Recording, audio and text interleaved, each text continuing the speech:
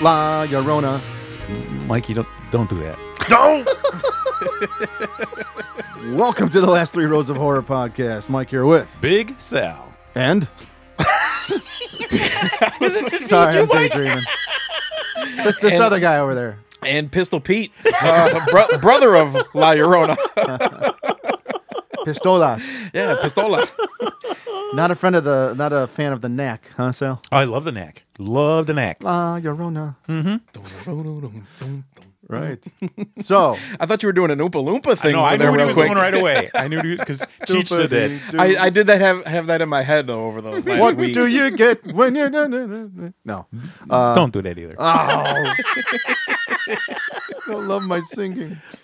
So, folks, it's the first episode of the new year. Happy New Year. Happy New Year. Happy New Year. We are continuing our conversation about The Conjuring and the Warrens. On today's episode, it's The Curse of La Llorona.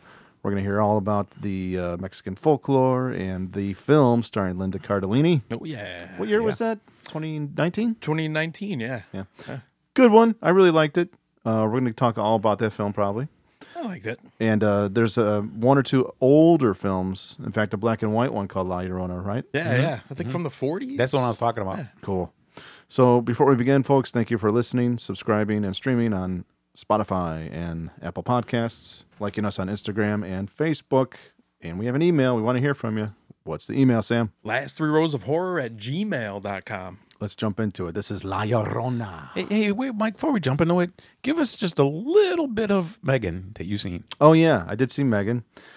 Very entertaining. One or two jump scares. I laughed a lot because of some of the language. There's this one scene, this bully kid that's bothering the little girl. Megan's protecting the little girl. Okay. Right. And there's this one scene with this bully and the things that this kid says to his mother. is so bad. Doesn't she pull his ear off or something like that? She fucks him up. She fucks him up royally. Yeah. Okay, can you relate this in any way to Chucky? No, she's smarter. It's better than the whole Chucky series. Okay, so it has... Well, I mean, Child's Play, the first film, stands on its own. Mm-hmm. My opinion, it's nothing like that. It's not a slasher. Okay. I mean, That's what I was expecting. not a typical slasher. No. Okay. This one's just more about how scary AI really is and Yeah. how scary it's going to be. One thing I read about this was really cool. Like they had some articles in the new Fangoria about it, and they were saying like they had a whole team of people. Like they basically like created a child actor out of They like got a whole animatronics. Wow. Yeah. Well, they used, I guess for some scenes, they used a real little girl Yeah, to do the dancing and stuff. But for most of it, they just used like they like pre-recorded the voice, and then they had like a whole team of people like working her face and like I bet. pre-recording her. What about CGI, Mike? I mean, I think they actually used a robot and a lot of stuff, but I think most of it was practical effects. yeah. Really? Wow. James Wan, I think, wrote and produced. Okay. He did not direct, but the guy that did direct it did a pretty good job. So. Okay. All right. I think the person that wrote Malignant wrote this one. Okay. Okay. And the guy who directed Housebound, I forget his name. Oh, Housebound's good. Yeah, that's I like cool Housebound.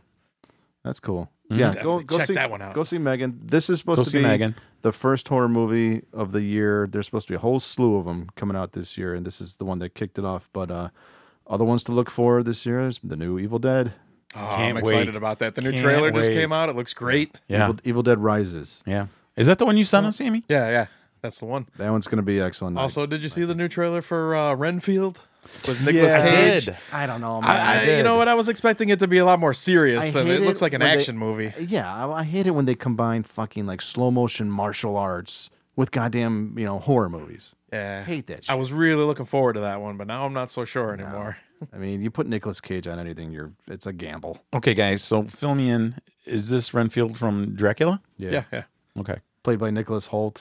Yeah. Okay. I don't know. Who is that, Mike? He sounds familiar. He's been in a billion things. He was in He was just in a movie X-Men. called The Menu, which was really in the good. Menu. He was Okay. in Mad Max. Yeah. Okay. Okay.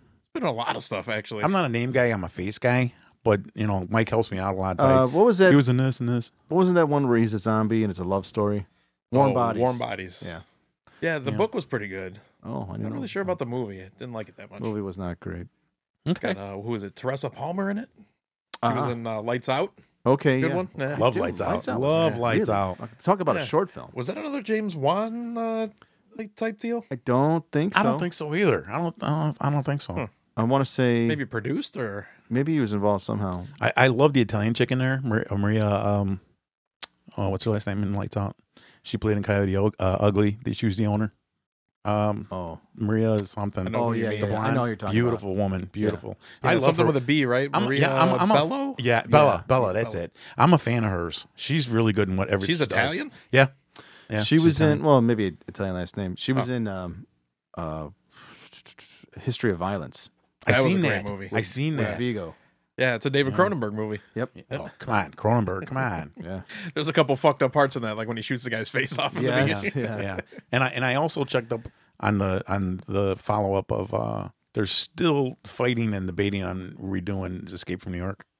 Really? Yeah. Is, they're is still The doing Rock that. attached to it? They're still.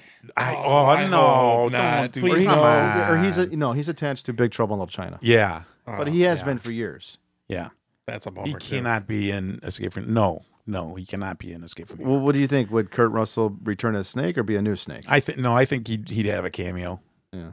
because he's just too old. He's just somewhere like Weren't in they the going to city. call it? I thought they were going to do a third one and call it Escape the World. Well, that's what they want to do now. With the script, they don't want to make a new Escape from New York. They want to do a follow up of what's going on with him. Your thoughts on Escape from L.A.? It was nothing compared to New York. Nothing. It was But pretty bad. I It's can't kinda help it. fun, I but, can't help it. I love Escape from New York and Escape from L.A. Did I love it? No, but I'm a fan. Adrian Barbeau. Oh, hello. Hello. Double bubble. Anyway, let's jump into it, Sam. Yeah, moving on. So, The Curse of La Llorona, also known by its English translation of The Curse of the Weeping Woman in some markets, was released in 2019 as the 6th installment of the Conjuring universe.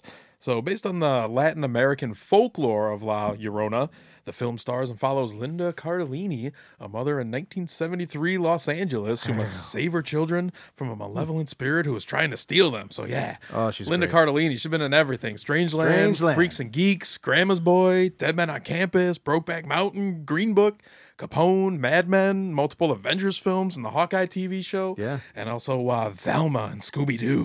Yes, sir.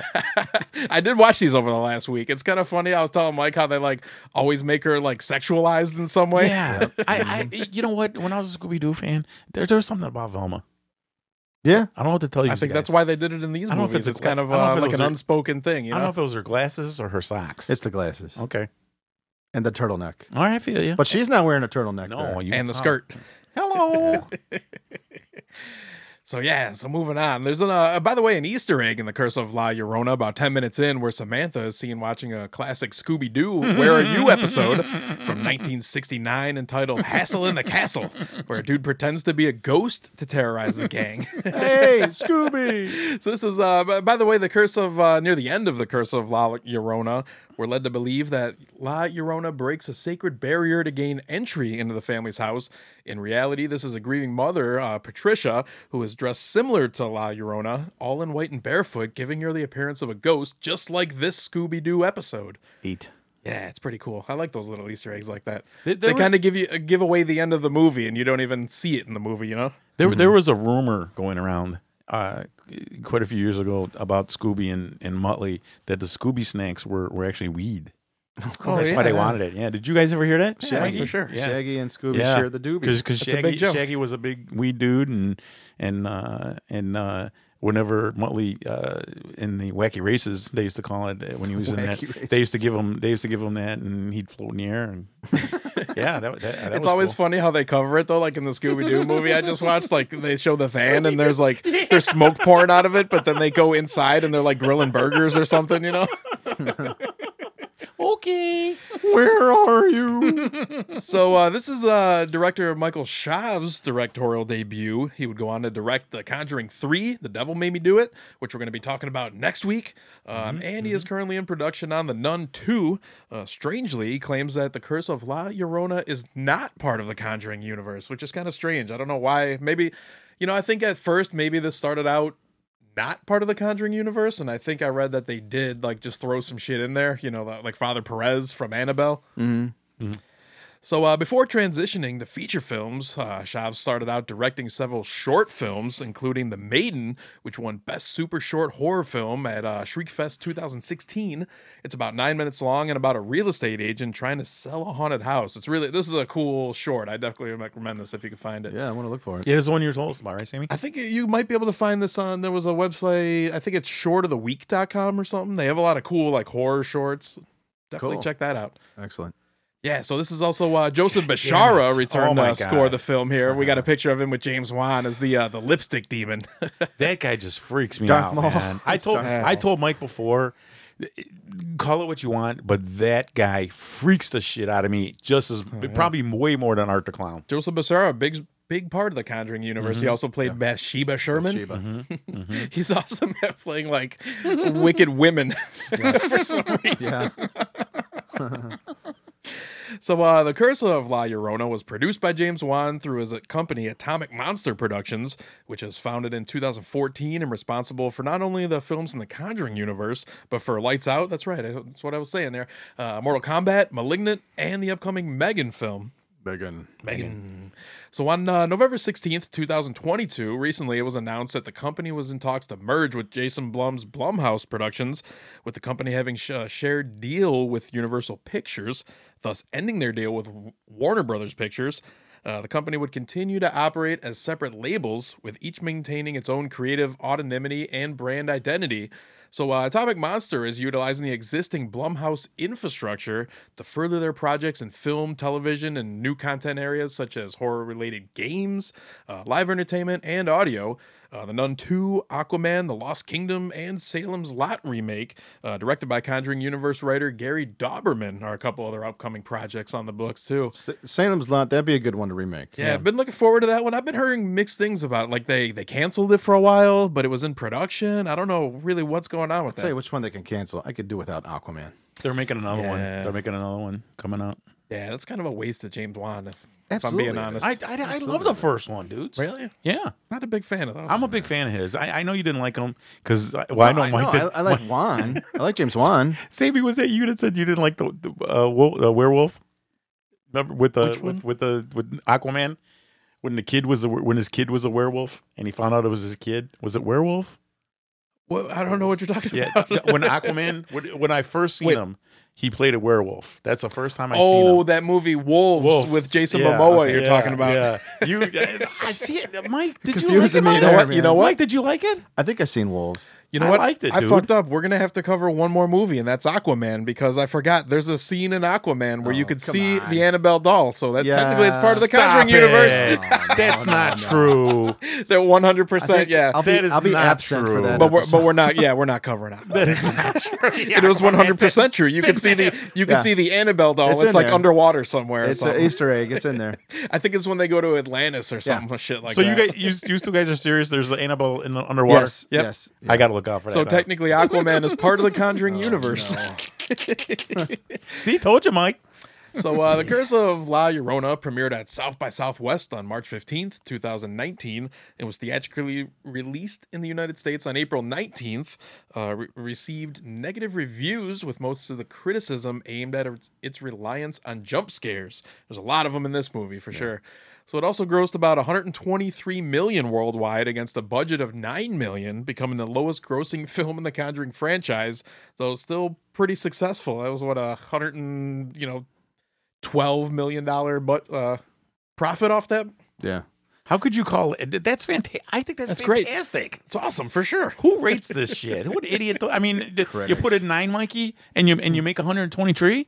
Critics. Idiot. Yeah. Well, just because it made a bunch of money doesn't make it a good movie. I think it's a True, good movie, true, but you know. true. It's okay. Yeah, so one of our sources on this again, Horror History, The Curse of La Llorona. They put together some great shit. Yeah, check that out. I think Yeah. the channel is like CZ's World. Yeah, on, but could you two guys YouTube. really tell me any horror or any kind of movie where the second one's better than the first one? Oh yeah. Really? Oh. I'd be there Off all the day top of trying my to figure- head, I'll say Jeepers Creepers Part 2. I think that sequel's way better than the first one. Oh, is that the one on the bus? Really? Yes. Mike? Yes. You like that one better than the first one? Yep.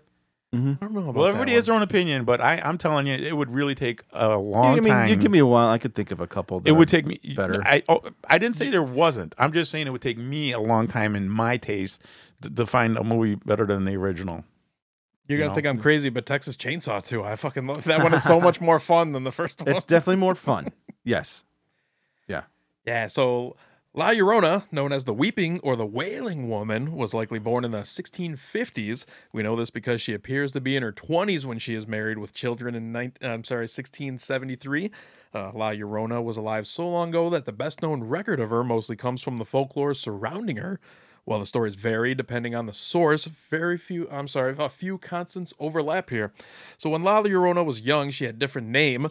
In most retellings, it's Maria, but in a well-known play written in 1917, it's Louisa. In many iterations of the story, she was born into poverty, but as soon as she grew up, she became incredibly beautiful, so much so that she drew the attention of a wealthy ranchero. They were married and had 2 boys. This almost reminds me kind of like the origin story. I mean, everyone has a different one, but like Bloody Mary in the States or in England. It's like this is like Mexico's version of Bloody Mary, sort of. Yeah, a lot of those kind of legends have like kind of the same, plot points to them. How they're conjured and everything. Yeah. So unfortunately, these children would not live for very long, for as she gave them life, she also took it away, thus beginning the curse of La Llorona. Today we'll find out what drove this young mother to commit the double murder of her own children, and how she became known as the Weeping Woman, and how her curse endangered generations of children. So we'll be covering the life, the afterlife, and one of Mexico and Central America's most iconic legends, La Llorona. Yeah. Real quick, I have a I friend know of that's mine. stuck in my head now. God damn it, Mike. I have a friend of mine. Many years ago, he told me his family's version of it. Growing up with just tales of La Llorona and tales of El Cuy Cuy, which is the Mexican boogeyman. All right. Okay, El Cuy Cuy. Never heard of that. Yeah. But he said in Monterrey, Mexico, there's a lot of ranches and farms, and the townspeople will hear her screaming at night. Ooh, that's awesome. Wailing at night. And then the chupacabra comes. No, that's South America. So there's not a lot documented about the childhood of La Llorona, but one thing that is consistent across the various legends is that she grew up in poverty. So when a wealthy conquistador came to her town and pursued her, it makes sense that it would be a very big deal to her. So according to History Today, there was initially a shortage of Spanish women in what became what the Spanish dubbed New Spain, a region that spanned from Mexico to the southwest U.S. to parts of Florida and the northernmost parts of South America. This meant that unions between indigenous women and Spanish men were quite common. However, many of these unions didn't last very long, and to get a better understanding, we'll need to take it back to Mexico and parts of Central America during the 1600s, where this iteration of the legend originates. So History Today states that the, quote, the fates of indigenous mestiza women who married Spaniards were mixed. Some enjoyed stability and enhanced status, but more often than not, they were cast aside after a few years for younger women, or more often than not, a Spanish wife. More alarmingly, their children were sometimes taken away, a practice that derived from the Spanish tradition of reliving the so-called wayward woman of their children. This left many women of the time left to feel completely helpless, and La Llorona is basically an embodiment of the collective pain and anger of women from this time that got turned into legend. So that's something that comes up a lot in horror history, from the Demogorgon being a manifestation of the fears of communism to Godzilla being a metaphor for nuclear fallout. Yeah, you know a little bit about Godzilla, right, Sal? I know a lot about Godzilla. So there are different iterations of La Llorona, but for the sake of simplicity, we'll stick to the lore as told in the Conjuring universe, specifically the Curse of La Llorona. So according to the local priest, Father Perez, who's from the Annabelle movies, the story goes as follows here. La Llorona fell in love and had 2 sons with her husband. The family loved each other, and her sons demonstrated their love by giving her a necklace that she says she will keep forever. And in the beginning of the movie, we get like a cute little scene here. The boys give her the necklace. Everybody's dancing around, happy. That almost looks like the album cover to King Diamond's The Eye of the Witch. Fuck yeah. Damn. The Eye. So Father Perez explains that she and her family were happy until one day when she found her husband in the arms of a younger woman. In a fit of rage, he took away what he deemed the most valuable, his children, of whom she drowned in the nearby river. That's another scene you see in the beginning. The one child comes up on her, drowning the other child, and for some reason that's hilarious to say. Death to children equals laughs for I'm Sal. just washing his collar. His collar. Oops, I forgot the kid is still in it. Well, as soon as she calmed down and realized what she'd done, she wept and then she took her own life in the same river, cursing herself to an eternity of trying to find souls of children to trade for her own. So Father Perez says that children are told to behave and listen to their elders, or La Llorona will come and steal them away. Kind of seems like the moral of the story here has been aimed at the wrong people. The kids are the only people who didn't do anything wrong in this story, right? So you mean the new thing is if your kids aren't good, drown them? Yeah, they suffer the most. It seems like like it should be directed at parents, kind of, right? Yeah. Don't go having affairs and getting your children taken away. Maybe. How about don't murder your kids? Like even if She there's loses divorce. them too. Like, you know, she loses them too. What the fuck? That's a lose. No one will. Yeah. Yeah. That's a lose. Yep.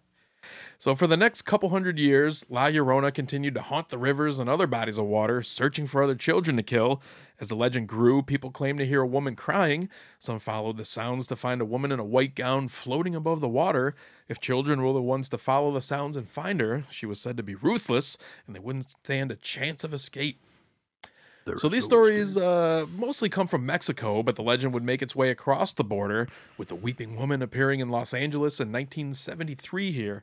So it's never clearly explained how La Llorona went from haunting one specific river in Mexico to L.A., but we do know that she's doomed to an eternity of searching rivers and bodies of water, and there are several rivers, such as the Colorado River or the Tijuana River, that run from Mexico into Southern California. So over the course of its time, it's possible that she could have migrated up those channels. Has any of you ever heard of a donkey show story in Tijuana? Funny, yeah. I think everyone has at least heard one in their lifetime. Like, They used to make me dress up as the donkey, and then I've heard a lot of donkey. Kelly fucks a stud. I've heard a lot of donkey stories, but never a fucking scary one. Tijuana is scary. they're all They all scary. gotta be scary, Sal. For the woman, they're Think all of the scary. poor woman. Depending on what she looks like. Think of the poor horse. Donkey. Man, Burro. Oh, Burrow. Burrow. That's such a cool name. Donkey. A donkey. Yacas. All right, so when we're introduced to the Garcia family in La Llorona, there was a great tracking shot here, just like the first Conjuring film where we're introduced to the parent family. I like that when they do things like kind of match up Yeah. different films. Yeah. It seems like kind of a way to introduce the family in all the Conjuring universe, too. We got a cool tracking shot. For sure. I could never get sick of watching Conjuring. Never. That's such a great movie. Great movie.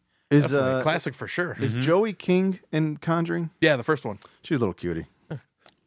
So when La Llorona is just a children's tale to some, a single mother named Patricia Alvarez, played by Patricia Velasquez, and a recent widow named Anna, who is Linda Cardellini's character, soon experienced the curse firsthand. You know, Patricia Velasquez, she hasn't been in a lot of American stuff, but she was Axuna Naman from, was it The Mummy Yeah. trilogy? Oh, Yeah. really? Yeah. Oh. Yeah. Oh, okay. That's She's who what was it? Billy Zane's character is like trying to bring back to life. Through all of them. Gotcha. Okay. Wait, Billy Zane's not in that. It's the guy that looks like Billy Zane, right? Billy Zane. I think that's Billy's. Oh wait. He looks like Billy Yeah, Zane. who was the guy in the main? He's French, I think. Is Yeah, the actor. yeah, I don't think he is Billy Zane. Now that I'm thinking about it. But he looks like him. yeah, Oh, I'm sorry, Sammy. I thought you meant she was the chick that played the mummy that Tom Cruise was in. Not that one. No, Not that no, one? no, Oh, okay. no. Okay.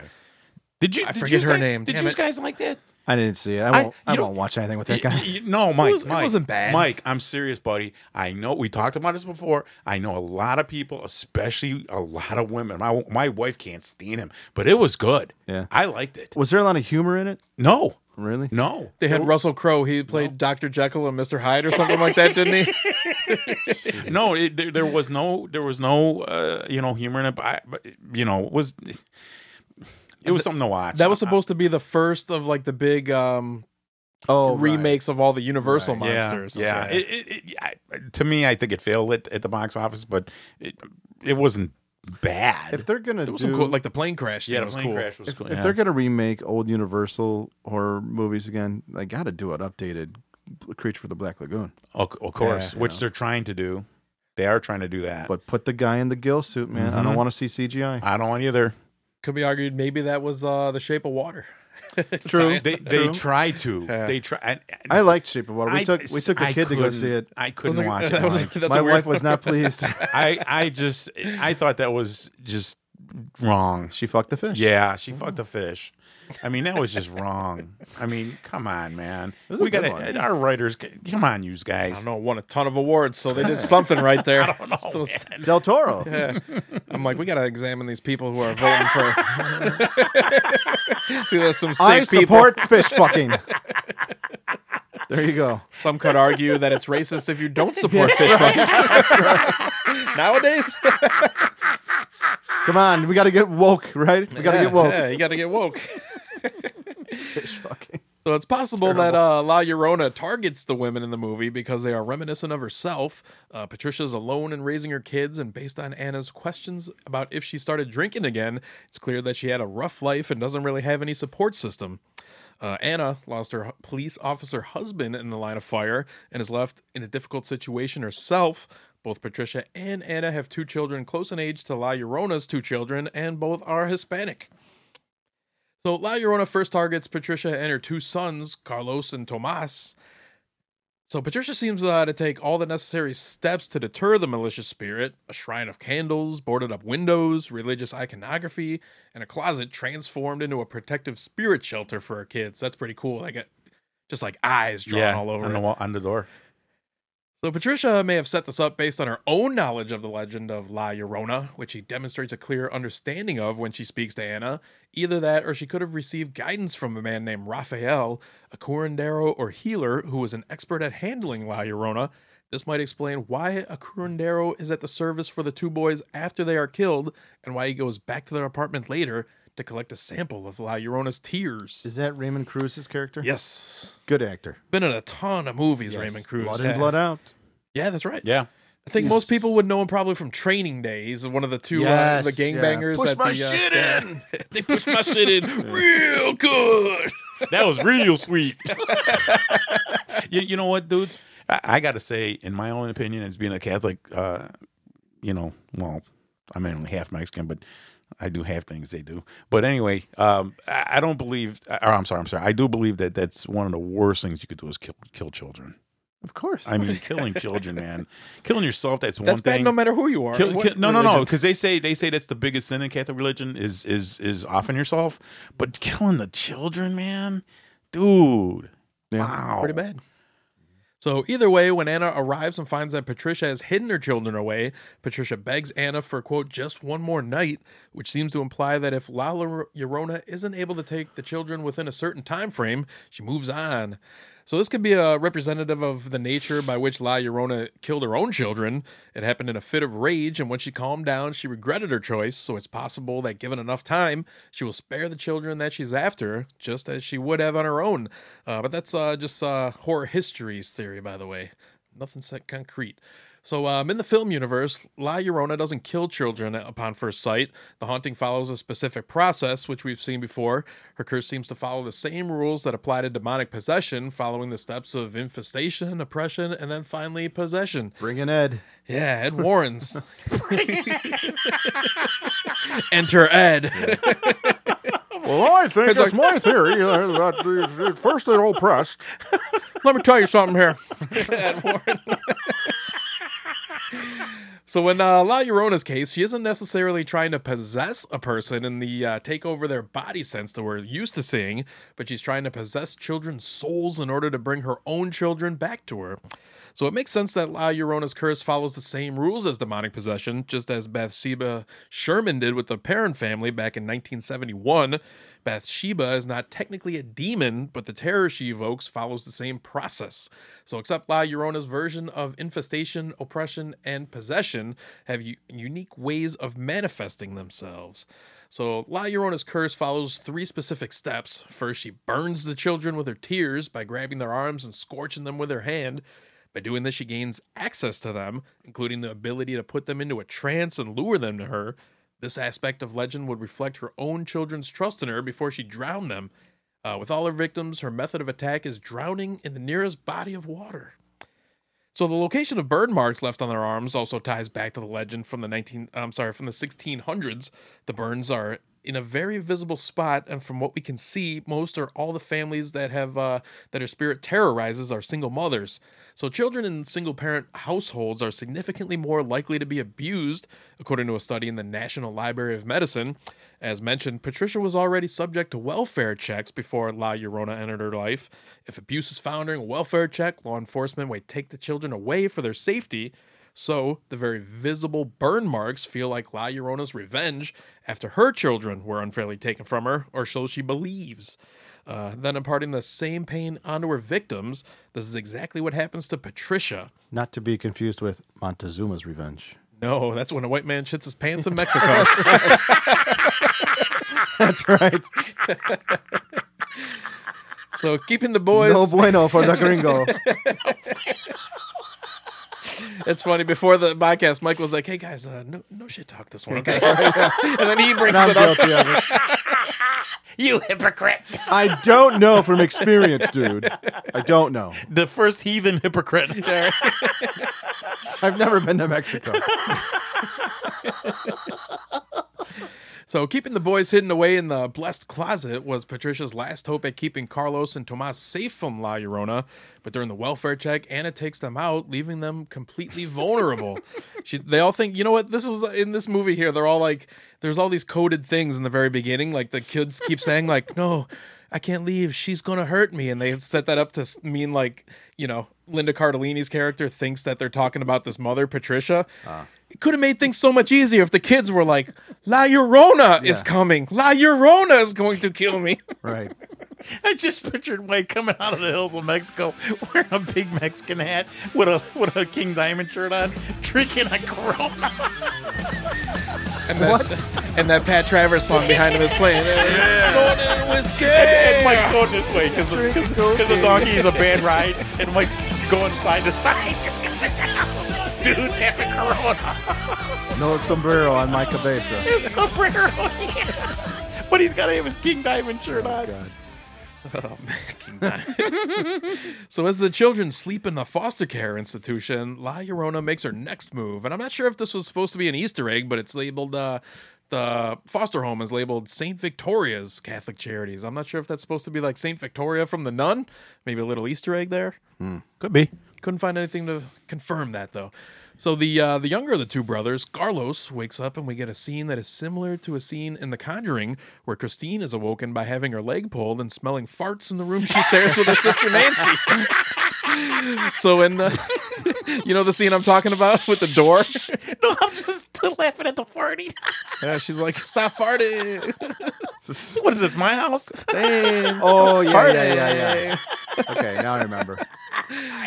So when La Llorona, instead of Bathsheba slamming the door in the climax of the scene, it's just a little setup in this one, kind of a bait and switch where the security guard comes in. He's doing his rounds. So after that, La Llorona puts the older of the two brothers, Tomas, into a trance to summon him out of the bedroom. Carlos wakes up and follows him down the labyrinth of a hallway, trying to get him to come back to bed. That's kind of a cool scene, too. Yeah, where he just keeps going down the hallway, and every time he turns the corner, the little brother's like at the end of the other hallway. So after catching sight of La Llorona in the mirror, she disappears briefly. Carlos then gazes into a puddle of water leaking from the ceiling, and she grabs both of them, taking them to the nearest river to drown them. This is another creepy scene, I think, you know. By the way, every time they saw La Llorona in like a mirror or something reflecting, she breaks the mirror. I'm not sure. She's one ugly. I knew Sal was gonna like how the kid screams in this one. He looks like me when I found out my first grade. No. D+. He kind of looks like a little wolf boy. So Anna is then called to the crime scene in the middle of the night to identify the bodies of the two boys, Carlos and Tomas, and has no choice but to take her own children with her. So Patricia also shows up at the crime scene, driven mad with grief, and blames Anna for interfering. When Anna asks her what she's talking about, Patricia finally tells her that La Llorona was responsible. Like, really? You couldn't tell us this earlier, bitch?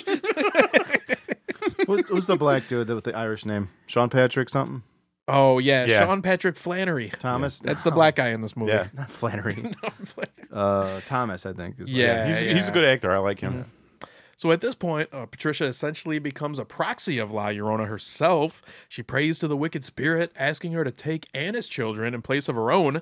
Patricia is now following in La Llorona's footsteps, hoping to sacrifice other children in order to trade their souls for her own. So it's almost as though the spirit of La Llorona sees Anna's kids through Patricia, because Anna's kids aren't targeted until Patricia makes eye contact with Anna's son, Chris, as she's being taken from the crime scene in the police car. They think, like, Patricia killed her kids, you know what I'm saying? Yeah. So when Chris ignores his mother's orders to stay in the car, leaving the car to check out the dead bodies, La Llorona sobs in a nearby alley, luring Chris to the sound. As he checks to see if she's okay, her head suddenly snaps in his direction. I left the sound on for this, Sal, so you could hear some cracking of bones. I know you like that.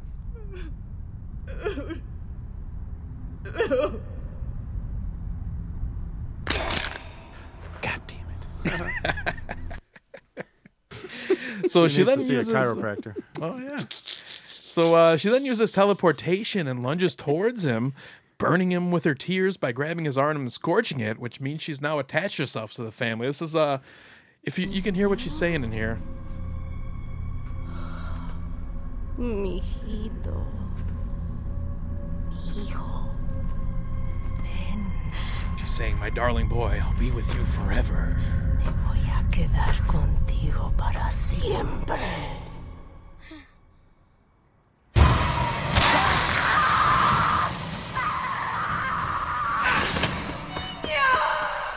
Niño!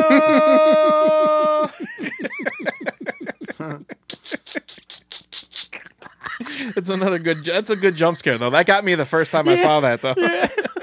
I gotta rewatch this. Niño!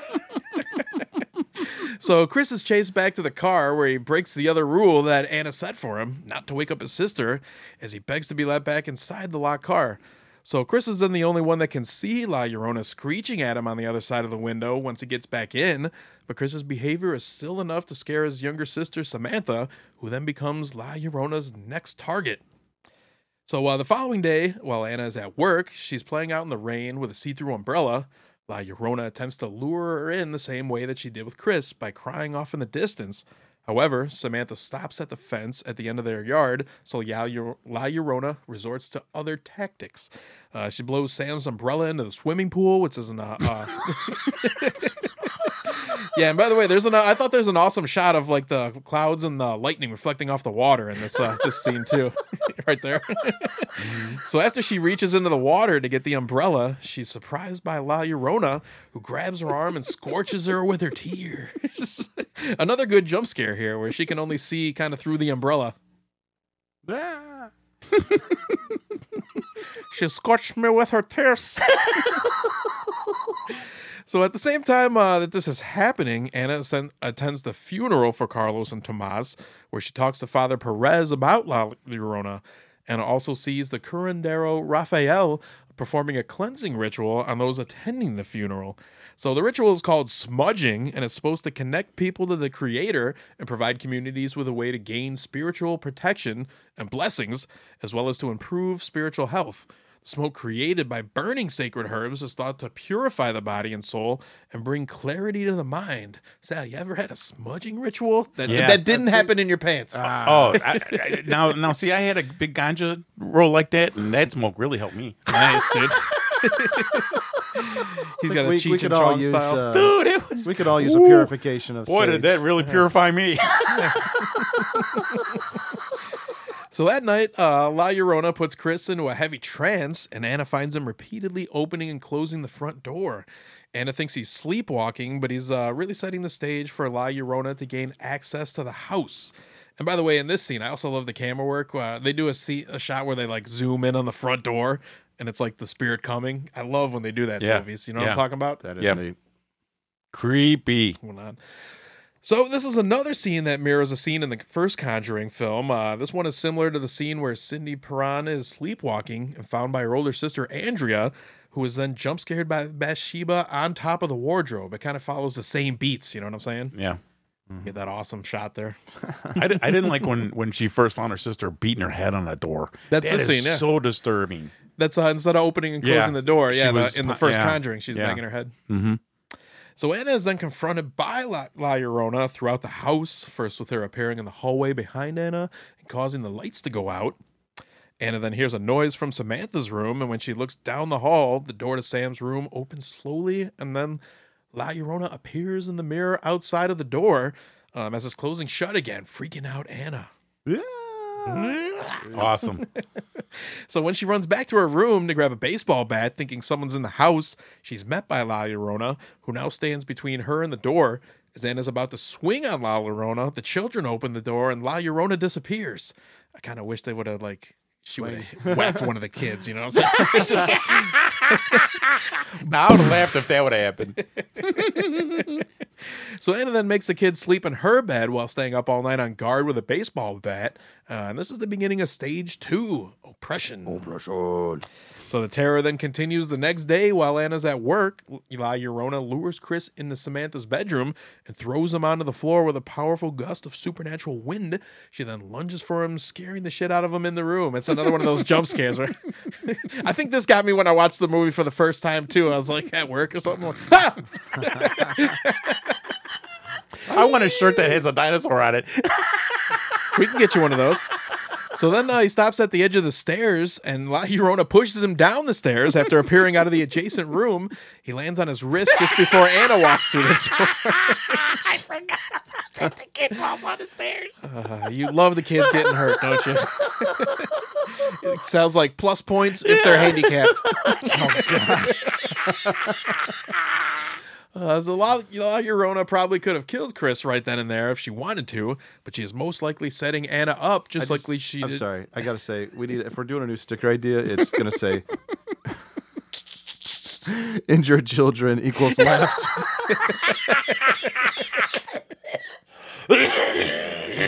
That was a good one, Mikey. Dead kids are funny, sign Sal.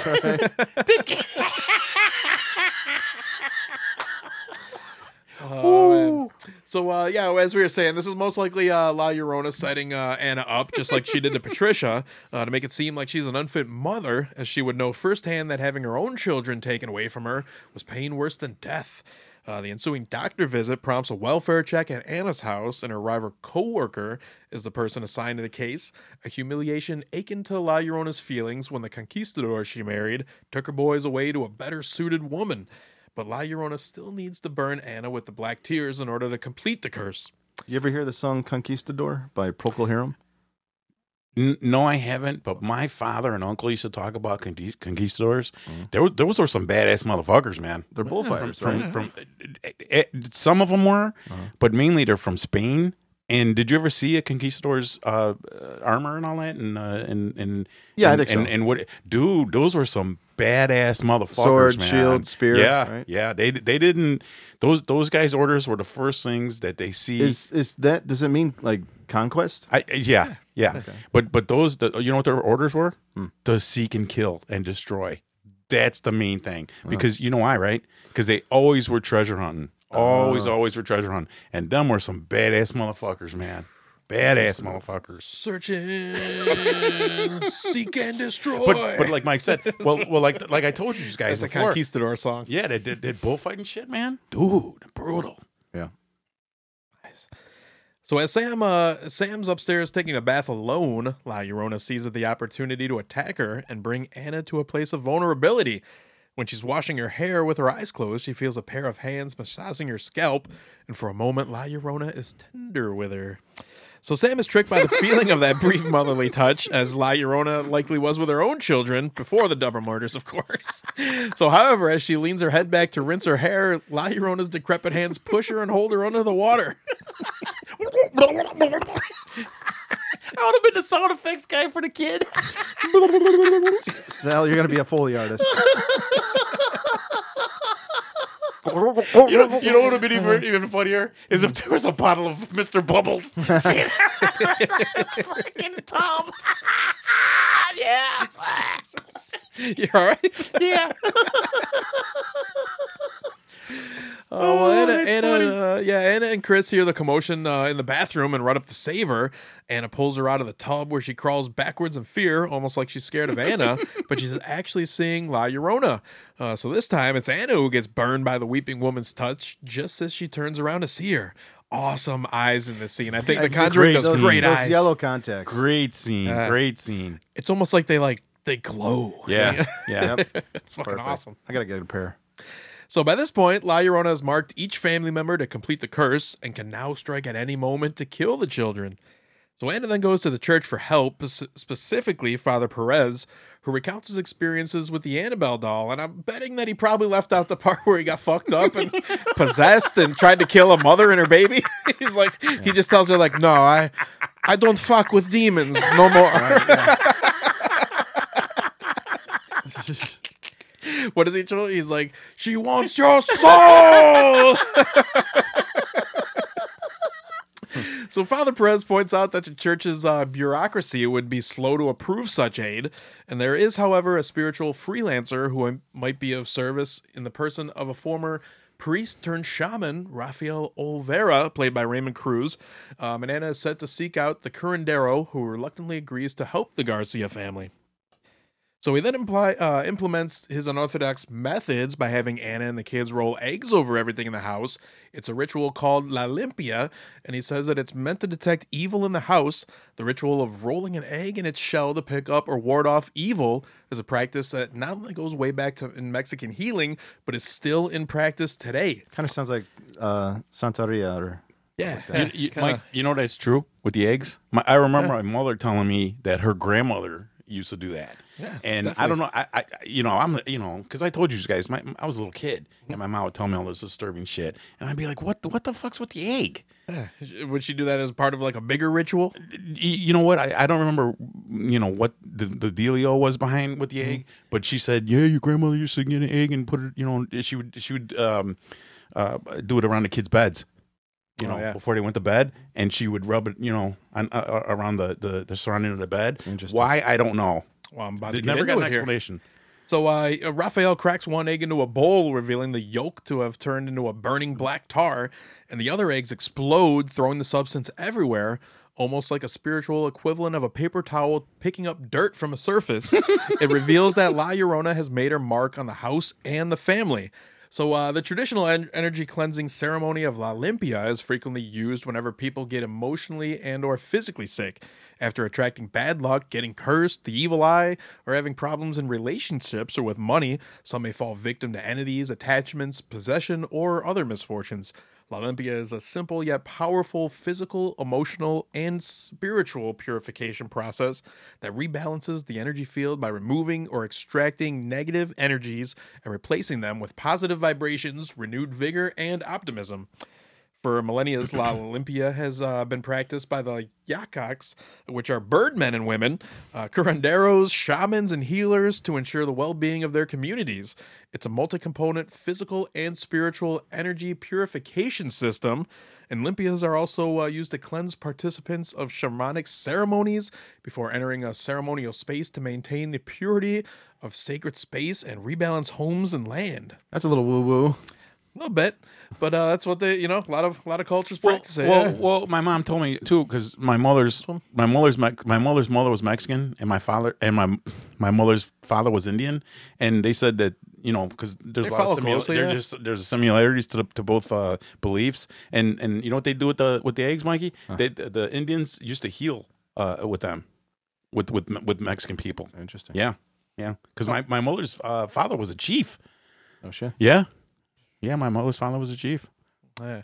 So each of the elements, earth, fire, air, and water, are tools used, which, by the way, sugarcane, rum, eggs, candles, smoke, flour, herbs, plants, perfume, spears, and stones are also used throughout the ceremony. These all carry a spiritual symbolism and scientific reasoning.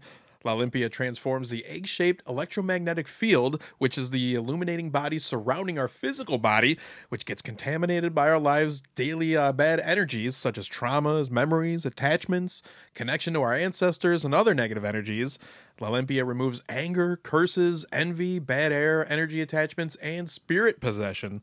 Hence, it creates a new surge of upbeat, positive energy, which allows for new clarity, better sleep, and for a true healing to take place. I watched one of these. This is all, by the way, La Olympia is like, a whole ritual. It has like different things that happen in each part of it. Do you have any belief in that, Sammy? The little bit. The candles, and especially a lot of people have the not stones, crystals.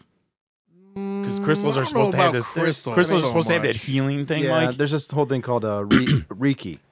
Reiki. Oh yeah. There's some talk about woo-woo. Little bit, yeah. It's like really- they're like raking the energy in your field. You think that's BS, Mike? It certainly sounds that way to me, but that's just my opinion. Yeah. I don't know, but I watched a couple of these on YouTube. One of these was badass. This guy, he was I forget what they call him. He's like the witch of the world or something like that. But he does this thing where like he's spraying all this shit on the floor. You're like, what is he doing? It's fucking gasoline. He lights the whole fucking room on fire. There's pictures job. everywhere. There's candles everywhere on the wall. Good job. And he's walking in it. There's a bottle of gasoline, and he just lights the whole fucking room on fire. Brilliant. I love it. I'm like, I'd go to this dude for sure, dude. I'm like, I'm standing in fire right now. Yeah, but Mikey would take like the posters and all that because those are badass pictures he's got. Yeah, I thought of you when I saw that. I was like, oh, Sal would love that. I love it. I love it.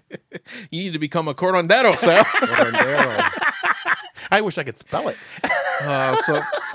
So Anna and the children assist Raphael in several other rituals, leaving the house looking very similar to how Patricia's looked when Anna went to pay her initial welfare check. Dream catchers are cool. We got one in the bedroom.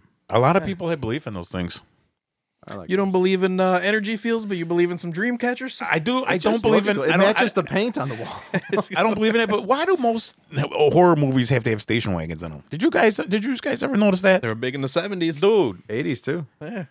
That's when this takes place. 73. We rode in the back without seatbelts and jumped all around in the station wagon. the Country Squire. You remember that? They probably didn't even have seatbelts back then. My dad had a Country Squire station wagon, and like Mike said, there was no seatbelts, and the laws didn't push for that, and it was really cool because the two seats you could put down, and it would be just a total flat back in the back. Yeah, there, you could sleep in the back. Yeah. You put a record player back there. Skip again. So I couldn't help this montage. I had to do it. I've been doing a little bit of like minor editing lately. I had to put this scene together and I sent it to you guys. We'll put this out as a promo for this week, but I had to edit this in here just to this fucking song on the fucking onto the montage. Yes. That was awesome. Awesome. Try to be best, cause you're only a man, and a man's Putting up got the dream catcher. Try to believe, though the going gets rough, that you gotta hang tough to make it. History repeats itself. And you can do that, Mike. But yeah, this song matches up great to this montage, I think. When you sent that, I loved it. Loved it.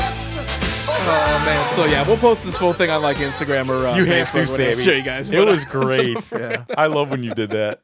Very good. So Krista notices Raphael's cross, which he explains was crafted from the fire trees that surround the river where La Llorona drowned her children. He explains that the fire trees wept as La Llorona drowned her children, and as they're the only witness to her sins, they hold a special power over her. So he then reveals that the vial of La Llorona's black blood tears, which he collected from Patricia's house, he mixes it with holy water, sets it on fire, and refers to it as anti-venom. That's awesome. Yeah. Awesome. So La Llorona then arrives later that night, vicious and determined to find the children. Anna and the children believe that they are being protected as they are surrounded by candles, huddled in the living room under Raphael's direction. But La Llorona takes her by surprise as she wails out a horrible sound that extinguishes all the lights.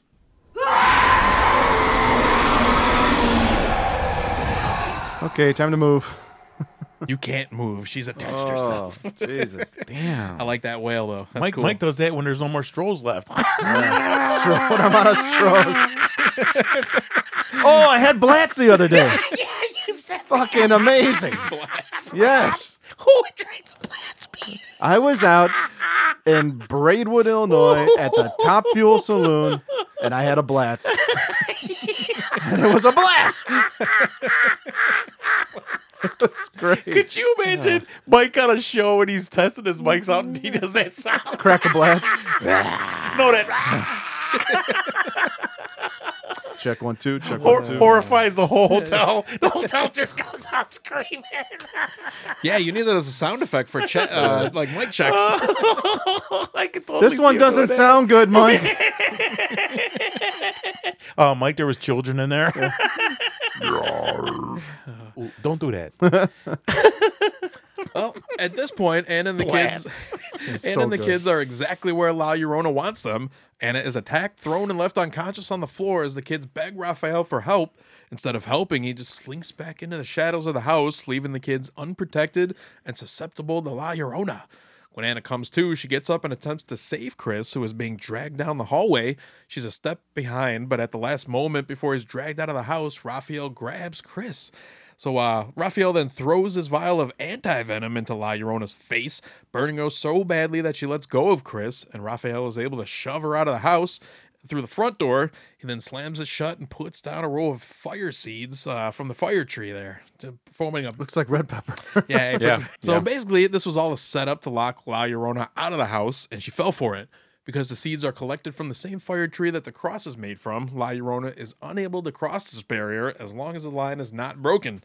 Raphael overlooks the back door, though, because La Llorona promptly blows it open, and the family races to seal it shut again. This is also a clever distraction, as La Llorona is just using the back door as a diversion to trick Samantha into breaking the seal on the front door. La Llorona gets a hold of her beloved doll named Misty that she associates with her dead dad.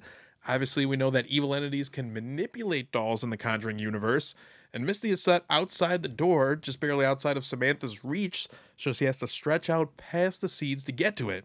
Misty also bears a resemblance to the real-life Annabelle doll, Raggedy Ann doll. Don't you think a little bit? I was just thinking that. You know that was intentional for this movie. You think so, Sammy? Definitely, yeah, 100%. It's also fitting that she uses a doll named Misty, as mist is the gaseous form of water, and La Llorona is...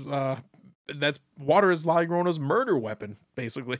I still say the weapons in the Catholic religion are the magnificent. The you know what the tears and the mixture of stuff. Just Anti-venom. awesome. Just awesome thoughts of who's ever directing and writing these movies. Oh yeah, Love it.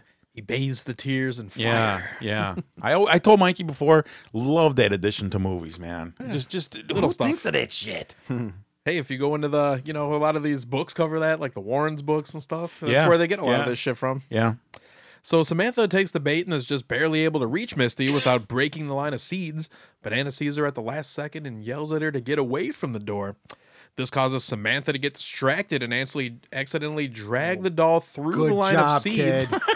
Yeah, granting La Llorona access to the house. So La Llorona immediately grabs Sam and sends her flying from the house. Stupid kid. So this is kind of like a scene in The Maiden. I was telling you guys that short scene you should check out there. There's a scene in that movie where this girl is like just grabbed and yanked backwards, exactly like that. Almost like it's a director's trademark. Yeah. There's also a necklace in which is it's kind of a little bit, the short is kind of a little bit La Llorona like, It is.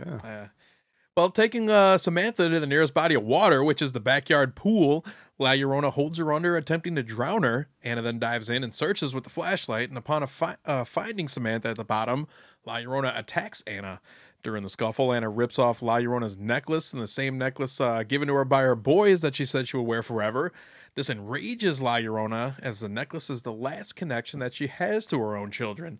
Before she can retaliate, Raphael blesses the water and mixes in salt, causing the pool to be turned into holy water, which drives out La Llorona. Is that what makes holy water is salt? No. What did that have to do with it? It has nothing to do Kind with of like it's like a symbol of holy like when water. they do the circle of protection with the salt. Holy water, the only thing that they do to holy water is they bless it. Bless it. Yeah. There's no mixture of any kind of chemical in holy They water. should make it cool. Like, if it's like, make it red. I like when blood of Christ. Mikey, do you remember? Glitter. Do you remember was? Ooh, Do you remember when Sam said we should get some holy water and send it out for testing? Do One what? of our podcasts, this dumb kid said, "Hey man, let's find out the real stuff about this. Let's take it and get a sample." We'll test the holy water against the regular water. So, like the pH is different. What if they throw some on Sammy? He starts, I'm dirty. You're gonna feel holy after drinking it. Well, Anna is able to save Samantha from drowning, but just like Tomas, Samantha is now in a trance. Just like what Patricia's son Tomas experienced shortly before his death, Raphael and Anna soon realize that the only way to keep Samantha from just walking outside into La Llorona's grasp is to keep her locked away, the same method that Patricia was reprimanded for the night of Anna's visit. So fittingly, Patricia would now be La Llorona's last play, which she weaponizes against Anna and her family. Being a regular human, Patricia has no problem simply walking over the fireseed barrier to abduct Chris and Samantha from the closet. So this is what that references to the Scooby-Doo episode about dressing up and impersonating ghosts in the beginning. Patricia's wearing a white dress and no shoes, and we don't see her face in these shots. It's an intentional misdirection to make us think that it's La Llorona. She would have gotten away with it too if it wasn't for you meddling kids. That's right. So Patricia then shoots Raphael in the shoulder. There's old man Carruthers the whole time. Hey. So Patricia then shoots Raphael in the shoulder, begs La Llorona for her own children back, and breaks the line of seeds at the door, allowing La Llorona to get inside. This isn't completely clear if Patricia entered Anna's house of her own volition or if this was under La Llorona's direction, but in either case, we know that she was manipulated by the belief that her children's souls could be freed if she offered the souls of Anna's children in their place. La Llorona powers her way through everyone in the house and throws Anna down the stairs to the basement. She's then thrown, as she's thrown, she drops La Llorona's necklace. Chris quickly picks it up and keeps it close. And at this point, the trance on Samantha is then broken with no explanation as to why. So horror history speculates that it would be tied to the sunrise, a symbol of the passage of time into the next day. Again, this goes back to the idea that Patricia brought up at the beginning, that she only needed to keep her family safe for a little while longer, and then the evil would potentially move on. So the children then run to the attic, but La Llorona finds them and corners them. I love the scene where all the boxes move apart. That's so fucking sick. I do. That's such like a Conjuring, Awesome specific effect. thing that you would see in one of these movies. It's also cool how they keep showing her like it's raining. I raining. love how it's raining Yeah. outside Yeah. and the lightning keeps lighting up her That is face. a cool effect. Absolutely. Awesome. As the final moments draw near and La Llorona draws closer to them, Chris uses the necklace as his last line of defense. Its appearance causes her anger to suddenly disappear, returning to the soft, kind features from her natural life. So it can be interpreted in a couple different ways, but one is that in that moment, La Llorona sees Chris as one of her own children, offering her the necklace as a gift, and the anger and malice temporarily washes away, allowing her to take on the appearance of a friendly ghost. So on the contrary, you could look at it as just another one of her tricks, her trying to get the children to let their guard down. But the moment is short-lived as Samantha accidentally uncovers a mirror, allowing La Llorona to see the reflection of her true monstrous self, and she immediately reverts to her ghostly form. The tender moment brought Chris and Samantha enough time for Anna and Raphael to reach the attic and protect them, with La Llorona turning her attention to Raphael, the one who poses the biggest threat with his cross made from the fire tree. She attacks him first, and then she charges for the Garcia family, but Raphael is able to kick the cross across the room to Anna, who grabs it and stabs La Llorona through the chest, causing her to dramatically evaporate. And we get a lot of, we get conjuring goo in this, Sal. Why did they get her in the throat? Why did they get her in the throat instead of the heart? She stabs her in the heart. Awesome. And then, a lot of black goop. Why do they always have to have black goop? I don't know, black goop. It's a ghostly thing. It's Is it- ectoplasm. It's as Mike evil, said. Mikey? Black as your heart. Okay. I wish this one would have went on a little longer. This is You wanted the kids' asses to get beat even harder? yeah, sure. Why not? La Llorona's like, here's your fire tree, fucking shit covered crossback. Yeah, I remember like his attitude afterwards. It's like he wipes his hands. He's like, okay, that's it, done and over with. I don't know. I'm still kind of in my head where Mike brought up a hell of a thing. I remember watching those Scooby-Doo episodes, and every episode the adults hated those kids. If it wasn't for those meddling kids, I would have gotten away with it too. So, well, this concludes the Garcia's family's chapter with the malicious Central American legend. However, this may not be the final chapter of the Weeping Woman's story. After Anna and the children say goodbye to Raphael later that morning, Anna looks strangely back into a puddle where we hear children laughing. Could that be La Llorona coming back Maybe a sequel. Who knows? It's a little bit like Freddy Krueger at the end. I'm laughing like the little kids laughing. Creepy. I told you guys a million times, them little kids. 1, 2. Don't do that, Mikey. It's prime time, bitch. Welcome to prime time. See me put that out. Man, when he calls everybody a bitch. I wonder if he does that at home. Hey, bitch. You think I'm your daddy? His wife is like, what the fuck? You might be able to talk to those horror nerds like that, but you fucking asked me nicely for a sandwich. She's like, I'm sorry. Horror nerds. Oh, that we are. That we are. So that's Curse of La Llorona. A short one, but a fun one. I love it. Yeah. Love it. Go see that movie. Yeah. Now, you know what, you guys? Now I got to watch this again. I got to watch this again. I like how you watch the movies to prepare for the podcast that we always do the podcast, and at the end you're like, you know what? Now I gotta watch these. No, I watched it. It's something I've seen back in 2019. No, but I told you guys before, sometimes it takes me 1 or 2 or 3 times to watch it before I really like it again. Yeah, I like this one a lot. As we're doing these, I like there was a couple of these movies, like The Nun, that I liked a lot more than I remember liking it when I first saw it. On second viewing, they kind of get better. Some of them. I don't know, Sammy. Magnificent job. Yeah. Thank you. As usual, magnificent. Oh man, I can't wait. We're about to wrap up this Conjuring universe. Oh, boy. I think we're gonna probably have a 2-parter going on with the next one is the Conjuring 3. We're gonna probably the first one's gonna cover. We got 2 more. Yeah, a little cool. We got the demonic possession of David Glatzel, and then we got the murder of Arnie Johnson, and maybe we'll cover it like we've been covering all these villains. We're gonna cover the Satanist Isla Kastner. I'm sure Mike. I'm sure Mike will agree with me with this. This image you have on the monitor is a magnificent poster. Yeah. Magnificent. I'm not sure who the artist was for that. I think it might be Sam Gilby. It's not funny. That's his name. It's like, I'm pretty sure that's the artist's name. But seriously, with our logo on it, this would be a magnificent poster. Yeah. I wish there was a way you could copy this, Sammy. I could. And made it a poster. Look at it. It's just so amazing. Instagram. Yeah. You think so, Mike? I'll throw it out there. Put it on Instagram. Okay. Yeah. We actually we got to add a couple of things more to social media, Instagram, the Facebook. We got to get a little bit more creative on there. Yeah, we'll But definitely folks- be uploading the little inspirational montage there for you. Yes, yeah. History repeats itself. Just try and you'll succeed. You're the best. The montage. When you sent that to me and Mike, I loved it, man. I couldn't stop playing that. That was an awesome. But hey, listeners, we want you to get involved more with Please. our social media too. Please. Contact us on Instagram. Contact us on Facebook. Post funny shit on there for us. Let's have fun with it. Yeah. And email us. So stick around, and we'll be back hopefully soon this month. And we're gonna finish up with The Conjuring 3. Thanks for listening. Thank you. Bye.